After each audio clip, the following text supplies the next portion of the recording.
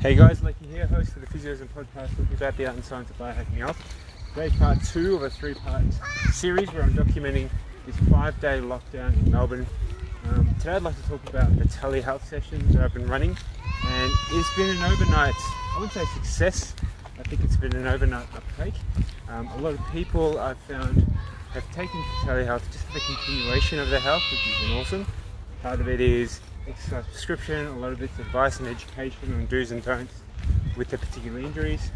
And I'm just thinking of, I've probably seen, today's Wednesday, Tuesday, I've probably seen about 13 to 15 people on telehealth so far, and a lot of it's been recorded over Zoom.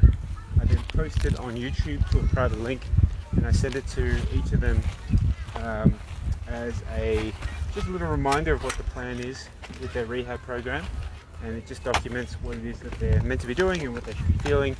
And I found it's been a helpful tool in helping people's health, because sometimes when you give instructions or let people into the treatment strategy, sometimes they get forgetful or they get confused.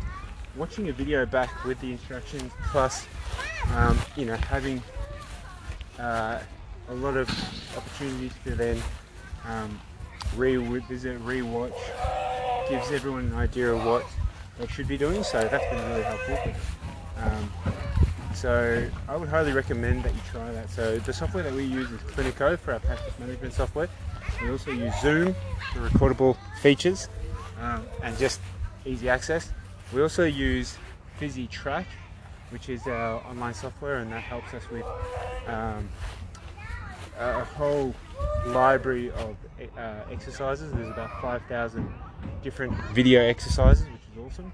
So we just use those 3 pieces of software to communicate, to persist with our telehealth sessions. So that's awesome. That's my physio for today. Telehealth and this 5-day snap lockdown.